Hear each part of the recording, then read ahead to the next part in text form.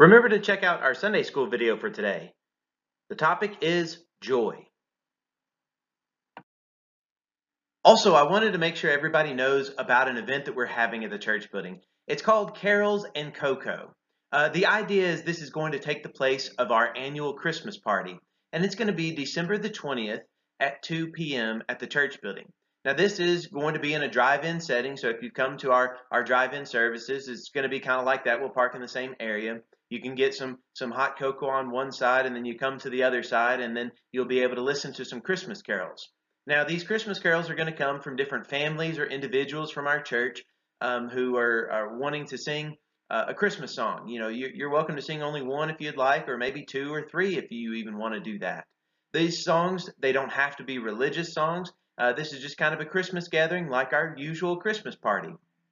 So please let me know if you would like to sing a song. So I'm going to try to have kind of a program so that way we can have a little bit of an order to the event. This is also an opportunity that maybe if you don't feel as comfortable singing a song by yourself or with your family, you could possibly maybe even read a scripture or even read a poem, something like that. You know, this could just be an opportunity for us as a church to come together. And I know that we have a lot of, especially of our younger members who have a lot of talent, and they've been gifted in the area of being able to sing songs. This gives them an opportunity to be able to share that with some of the other ones of our members and our other members to be able to appreciate that talent. So hopefully you'll be able to make that. And remember, it's December the 20th at 2 p.m. God reigns over the nations. God sits on his holy throne. Our God, the Most High God, doth rule in the kingdom of man. He raises up kings and rulers cast down, appointing all boundaries and times. The power he gives to whomever he will, but yields not control from on high. God reigns over the nations. God sits on his holy throne. Our God, the Most High God, doth rule in the kingdom of man. The proud he collapses, the holy he saves, submission of hearts he demands. The nations who willingly humble themselves will be the dominions that stand. God reigns over the nations. God sits on his holy throne. Our God, the Most High God, doth rule in the kingdom of man. A stone from a mountain cut out without hands, this kingdom will never be conquered. Against it hell's gate shall never prevail, its throne will be left to no other. God reigns over the nations. God sits on his holy throne. Our God, the Most High God, doth rule in the kingdom of man. That throne sits on high in the depths of men's hearts, won over by willing surrender. A warfare with weapons to carnal affair, no tyrant our king but our Father. God reigns over the nations. God sits on his holy throne. Our God, the Most High God, doth rule in the kingdom of man.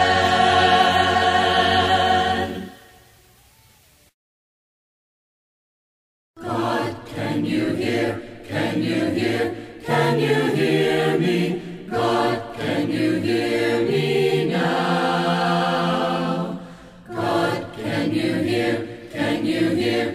Can you hear me? I cry to you with all my power.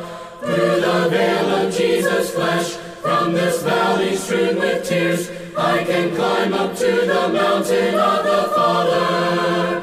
For he lives to hear the come into his presence with their praise. God, can you hear? Can you hear? Can you hear me? God, can you hear me now? God, can you hear? Can you hear? Can you hear me? I cry to you with all my power. I can pray in Jesus' name for my will to be the same. For the Father wants to mold me in his image. For he knows what's best for me. If I'm bound or if I'm free, I can come into his presence with my praise. God, can you hear? Can you hear? Can you hear me? God, can you hear me now? I know that God, you will hear, you will hear, you will hear me. You will heal me. You will hold me. You will push me by your power.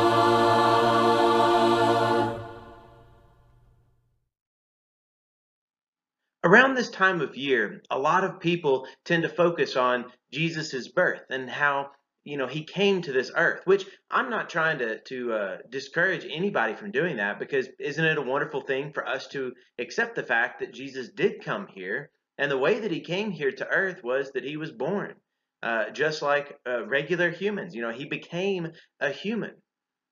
But I also think it's important to think about, what does that really mean whenever our Lord comes to this earth. And so in this video, what I want us to do is take a look at a couple passages from the Old Testament and a couple passages from the New Testament, and I want us to see, what does it actually look like when our Lord comes. Now, I'll tell you this, that there are so many passages, dozens of passages, probably even hundreds of passages in both the Old and New Testaments that talk about what our Lord would bring whenever he comes, and what that's going to look like. And of course, we know it with being Christians, that we recognize that our Lord came once as a human being, and he's going to return again. Now, his second coming is going to be very different from the first one, and you might notice that there can maybe be a little bit of blurring of some of those comings in the passages that we're going to be looking at here today. But as you look at the passages that talk about our Lord coming, another thing that you might notice is that we're going to be focusing a lot on the positive aspects. I think it would be great for us to encourage one another with some of the positive things of what it would look like whenever our Lord comes.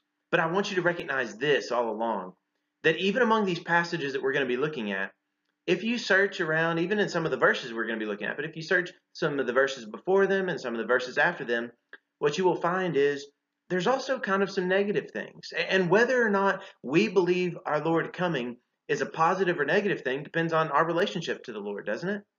Think about that. If you are expecting and waiting and longing for the coming of the Lord, it's going to be great. It's going to be glorious, amazing.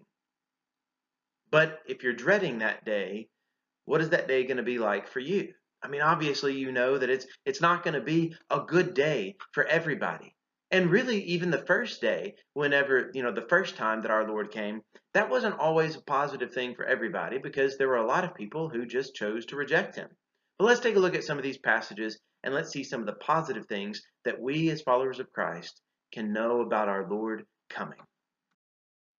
The first passage that I want us to take a look at comes from John chapter 1.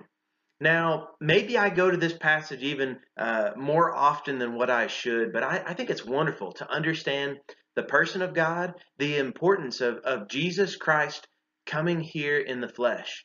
So in John chapter 1, verse 1, it talks about how the Word was God. The Word, it is God. It was with God. And then we read in verse 14, the Word became flesh and made his dwelling among us. We have seen his glory, the glory of the one and only Son, who came from the Father, full of grace and truth. This is describing Jesus Christ. This is describing Jesus, who became flesh. He was God and he is God. He always has been. But he became a human being.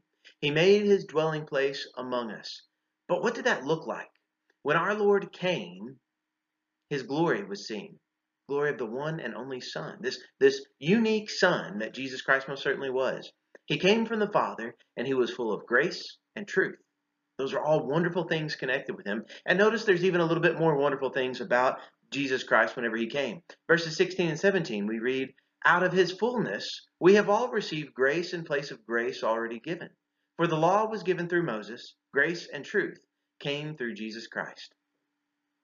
Now, I hope that those of you who have been with us for our Wednesday evening Bible studies on the book of Exodus, I hope that you can appreciate this even a little bit more, because we've been looking at some of these different laws that they were given. And, if you've been doing some of your own reading as well in the book of Exodus or some of these other books in the law of Moses, what we call, then you will recognize how great of a time period it is in which we live. That this law of Moses, it has been fulfilled. Jesus Christ came, and all of these things we can talk about in the present because Jesus Christ has done this. He came and he gave us grace. We have received this grace in place of the grace that already has been given. When you read the Old Testament, you find out God is a very gracious God. When you read the New Testament, you find out that we receive even more grace than what we had received before. And we can do this all through Jesus Christ, and how important it is when our Lord came to earth as a human being. The law, it was given through Moses, and it was good, and it was wonderful for a time. But now we live in a time whenever grace and truth have come through Jesus Christ. Now, I've said that there's always a little bit of negative in these passages, and the negative part is, or at least kind of the warning, I guess I'll say it that way. The warning for us is we need to be people of this grace and this truth that has come from Jesus Christ. If we find ourselves opposed to this grace and opposed to this truth of Jesus Christ, then his coming is not going to be viewed from us as a good thing. But for we who are Christians, of course, this is a great thing. This is a wonderful thing. Perhaps the best story. I wouldn't even say perhaps. It is the best story that we will ever be able to have the pleasure of knowing and the pleasure of being able to proclaim to other people that Jesus Christ has come. He's given us this grace and he's given us this truth. Now I want us to look at a passage from the Old Testament and see some of that grace that was even talked about under the Old Testament. Let's look at Psalm 85. In Psalm 85, just listen to this language here, and on this slide, I know the words are kind of small, but I wanted to kind of put it all here together. But I want you to notice some of these words that are connected with our Lord coming and what that looks like whenever the Lord is in our midst. And this passage, I know it's a lot of words that I put underlined here in this passage, but I want us to take notice of some of these. And just so as we read this, notice what it would look like when our Lord is in our midst, or rather, what it does look like when the Lord is in our midst. Psalm 85, beginning in verse 1. You, Lord, showed favor to your land. You restored the fortunes of Jacob. You forgave the iniquity of your people and covered all their sins. You set aside all your wrath and turned from your fierce anger. Restore us again, God our Savior, and put away your displeasure toward us. Will you be angry with us forever? Will you prolong your anger through all generations? Will you not revive us again, that your people may rejoice in you? Show us your unfailing love, Lord, and grant us your salvation. I will listen to what God the Lord says. He promises peace to his people, his faithful servants. But let them not turn to folly.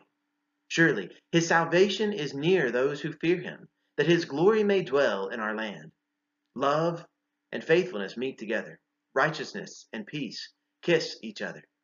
Faithfulness springs forth from the earth, and righteousness looks down from heaven. The Lord will indeed give what is good, and our land will yield its harvest. Righteousness goes before him and prepares the way for his steps. Now, obviously, this passage is written from a perspective of someone who would be in the land of Israel, and someone who is an Israelite and who is really longing for that day. Perhaps they live in a time whenever the Lord's presence isn't right there in their midst for whatever reason. And there was different times in history that the Lord's glory was kind of removed from Israel, that he kind of took a step back and let them sort of have their way with things because they pushed him away. The God that we serve is an amazing God. Whenever you push him away, he resists that for a time. But eventually he kind of turns us over to our own folly, our own foolishness. And he allows us to let ourselves run things into the ground, so to speak, to a degree. But notice what this person is longing for. This person is obviously somebody who loves God. And he is longing for a time whenever things will be made right. He's living in a time whenever there's difficulty. And there's even some questions about it. But he notices what God has done in his midst. Let's kind of just take a look at some of these things that I've underlined here. And you might even notice some things that I'm not going to draw our attention to as much in this video here. But in verse 2, talking about the Lord, we find out that the Lord has forgiven the iniquity of people. He's covered these sins. I mean, isn't that wonderful to hear that? And of course, we who are reading this from the New Testament perspective, we see how Jesus Christ has obviously, completely, fully, not only just covered our sins, but done away with our sins. He has forgiven our sins. As verse 2 talks about. Verse 3, notice this one is talking about the wrath of God and kind of the desire for that wrath to be turned away. I mean, don't we all want that? We don't want the wrath of God, yet that is what we deserve. Because of our sinfulness, we deserve the wrath of God. But our God is so great that he has turned his fierce anger away. He has set aside his wrath. That's why in verse 4, we see that in order for us to accept this, that God is going to turn away his fierce wrath, and in order to receive these great blessings of God, there needs to be this restoration. Verse 4 is a cry of help. Restore us again.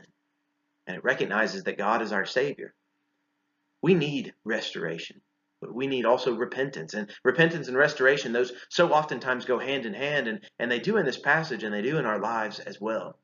But we see this desire for God to restore us again, for him to revive us, for us to be able to be with him, and for him to be in our midst. Now that's very powerful whenever you understand the holiness of God, because God is holy, and so oftentimes we are not. We, though, have been made holy because of what God has done on our behalf. We see in verse 7, what else has God done? He has shown his unfailing love. He has also granted salvation. I mean, isn't that wonderful? His unfailing love, it gives us salvation. Verse 8, he has promised peace to his people. That's why whenever Jesus is born, it was kind of a very prominent idea that the peace of the people was proclaimed at that time. And we've looked at that also recently, but it's so important to recognize that the peace was promised to the people of God. In verse 9, once again, his salvation is near. His glory may dwell in our land. And yes, that's talking about Israel specifically, but can't that also be talking about the land of Christians? Wherever that land might be, God's glory can dwell among us. Notice some of these other words that are connected with him. In verse 10, love and faithfulness are combined together. They meet together. But then notice these other two, and the language is described here. Righteousness and peace kiss each other. I mean, isn't it wonderful to start to see all these things? And whenever God comes, we see love and faithfulness. We see righteousness and peace. And even in the next verse, he's still talking about that faithfulness and that righteousness. Verse 12, we know that God is fully involved in things that are good, and he gives good things. Verse 13 brings up righteousness once again, that righteousness goes before him, and it is what prepares the way for his steps. You notice that in order for us to be people who welcome the presence of God, who welcome the glory of God, who welcome the person of God, or Jesus Christ for that matter, we need to be people who love righteousness and who are righteous people, because that is what prepares the way for his steps. Another passage in the New Testament that tells us about our Lord coming and what that looks like comes from Mark chapter 1. I love how Mark's gospel starts off, because Mark doesn't, he's not someone who beats around the bush. He goes right into the heart of his message. Verse 1 through 4, Mark starts off and he says, the beginning of the good news about Jesus the Messiah, the Son of God. As it is written in Isaiah the prophet, I will send my messenger ahead of you, who will prepare your way. A voice of one calling in the wilderness, prepare the way for the Lord, make straight paths for him. And so John the Baptist appeared in the wilderness, preaching a baptism of repentance for the forgiveness of sins. This is how Mark starts in. With Mark, it's kind of interesting that, we don't get anything about how Jesus is born or anything at all like that. It's just Jesus is there. He's already, Jesus the Messiah, he's already an adult at the time that Mark starts his story. And he says, look, this is the beginning of the good news. You want to know this good news? This is it. It goes back to Isaiah the prophet. And of course, it goes into other prophets as well. But Isaiah was one who prophesied about what's going to happen. There's going to be a messenger that comes before him. This messenger, as what's stated here in verse 4, was John the Baptist. He came in the wilderness. He was this voice who was calling out, who was preparing the way for the Lord, who was making straight paths for him. And what was his message? He was preaching a baptism of repentance for the forgiveness of sins. See, this goes hand in hand with all this passage that we were looking at before. God is holy whenever he comes into our midst. We have to recognize that holiness. We have to prepare for that holiness. And here, part of that preparing for that holiness in the New Testament times, it deals with baptism. It deals with repentance. It deals with forgiveness of sins. All of these things have to take place, and all of them do take place within one another. That whenever we are baptized, whenever we repent of our sinfulness, then we can receive this forgiveness of the sins. Then we can be in God's presence, and God can be in our presence as well. And we can see what it looks like when our Lord comes. And I want us to go back and maybe notice a few more things that Isaiah the prophet talked about whenever God is in our midst. Isaiah chapter 40, verses 1 through 11. As the other Old Testament passage, I've tried to draw our attention to a few of these different phrases. And of course, there's even more than just what some of these phrases that I've drawn our attention to. But these passages, it talks about our Lord coming and what that would include, what that looks like. Isaiah chapter 40, beginning in verse 1. Comfort my people, says your God. Speak tenderly to Jerusalem and proclaim to her that her hard service has been completed, that her sin has been paid for, that she has received from the Lord's hand double for all her sins. A voice of one calling, in the wilderness, prepare the way for the Lord. Make straight in the desert a highway for our God. Every valley shall be raised up, every mountain and hill made low. The rough ground shall become level, the rugged places a plain. And the glory of the Lord will be revealed, and all people will see it together. For the mouth of the Lord has spoken. A voice says, cry out. And I say, what shall I cry? All people are like grass, and all their faithfulness is like the flowers of the field. The grass withers, and the flowers fall, because the breath of the Lord blows on them. Surely the people are grass. The grass withers and the flowers fall, but the word of our God endures forever. You who bring good news to Zion, go up on a high mountain. You who bring good news to Jerusalem, lift up your voice with a shout. Lift it up. Do not be afraid. Say to the towns of Judah, here is our God. See, the sovereign Lord comes with power, and he rules with a mighty arm. See, his reward is with him, and his recompense accompanies him. He tends his flock like a shepherd. He gathers the lambs in his arms and carries them close to his heart. He gently leads those that have young. Notice this image that is described here. Yes, this is the passage that is quoted as the beginning of the gospel, the good news about Jesus Christ. That's what Mark introduces it as. He's quoting from Isaiah chapter 40 right here.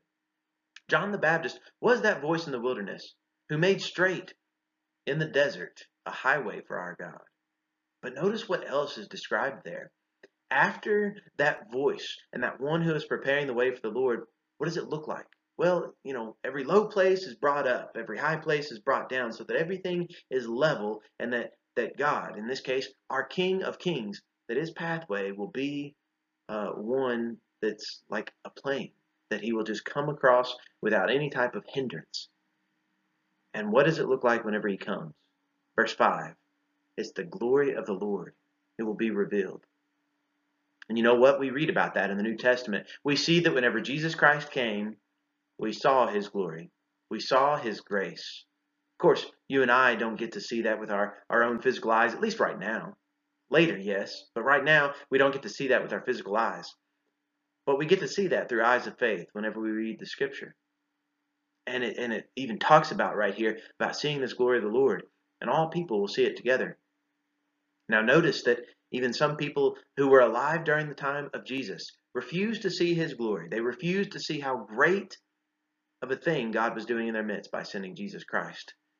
That's part of this negative thing about when our God comes. But we who are willing to see with eyes of faith, we can see this glory of the Lord being revealed through Jesus Christ. We can see this grace. We can see this truth. We can see this righteousness. And then Isaiah contrasts how we ourselves are with how God is. And this is done in so many different ways and so many different passages in the Bible, but it's so important for us to remember this. God is different than us. He is so much higher, so much greater. I mean, he is our creator. He is our sustainer. And Isaiah right here in verses 7 and 8, he describes people like grass. And he says, the grass, it withers. The flowers, they fall. But the word of our God endures forever. See, he's not even just comparing us to God himself. He's just comparing us to the word of God. This word of God, it endures forever. The word of God is something that we need to be people who constantly are studying it, who constantly are relying upon that. That's what is going to sustain us. Jesus, even one of the things that he preached was that it's not by bread alone that we're going to be sustained, but it's on every word that comes from God. The word of God is what endures forever. The word of God, it is always going to remain. We need to be people who can recognize when our God is in our midst. Verse 9, that's what it talks about. It says, look, we need to all shout. We need to all be excited about this because here is your God. Some people recognize that when Jesus was in their midst. Some people refuse to do that. What about us, though, today? Can we be people who will joyfully proclaim that Jesus is our God? Here is our God, and it's wonderful what he's done. Notice in verse 10 also, whenever our Lord comes, what's described with him? The sovereign Lord. That means there's no one else above him. There's no one that he has to answer to. He is the top. Our sovereign Lord, he comes with power. He rules with a mighty arm. But then also this powerful image that's used in verse 10 is also coupled with what we see in verse 11, that he takes care of his flock like a shepherd. I hope that you have already trusted in the Lord as your shepherd. I know that we love the beloved Psalm 23 that talks about how the Lord is our shepherd. And Jesus, in John chapter 10, he described himself as being the good shepherd and how he takes care of his sheep. That is our God. Our God is one who is so big and mighty and powerful, but he's also so tender that he cares for us like a shepherd would care for his sheep.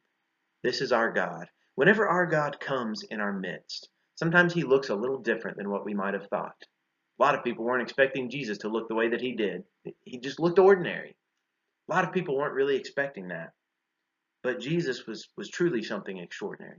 He truly still is someone who is extraordinary. He is our good shepherd. He is the one that we need to constantly follow because he will lead us everywhere where we need to go. I hope that describes your life right now. And if not, why not do something about it so that you can follow Jesus from this day forward? Help me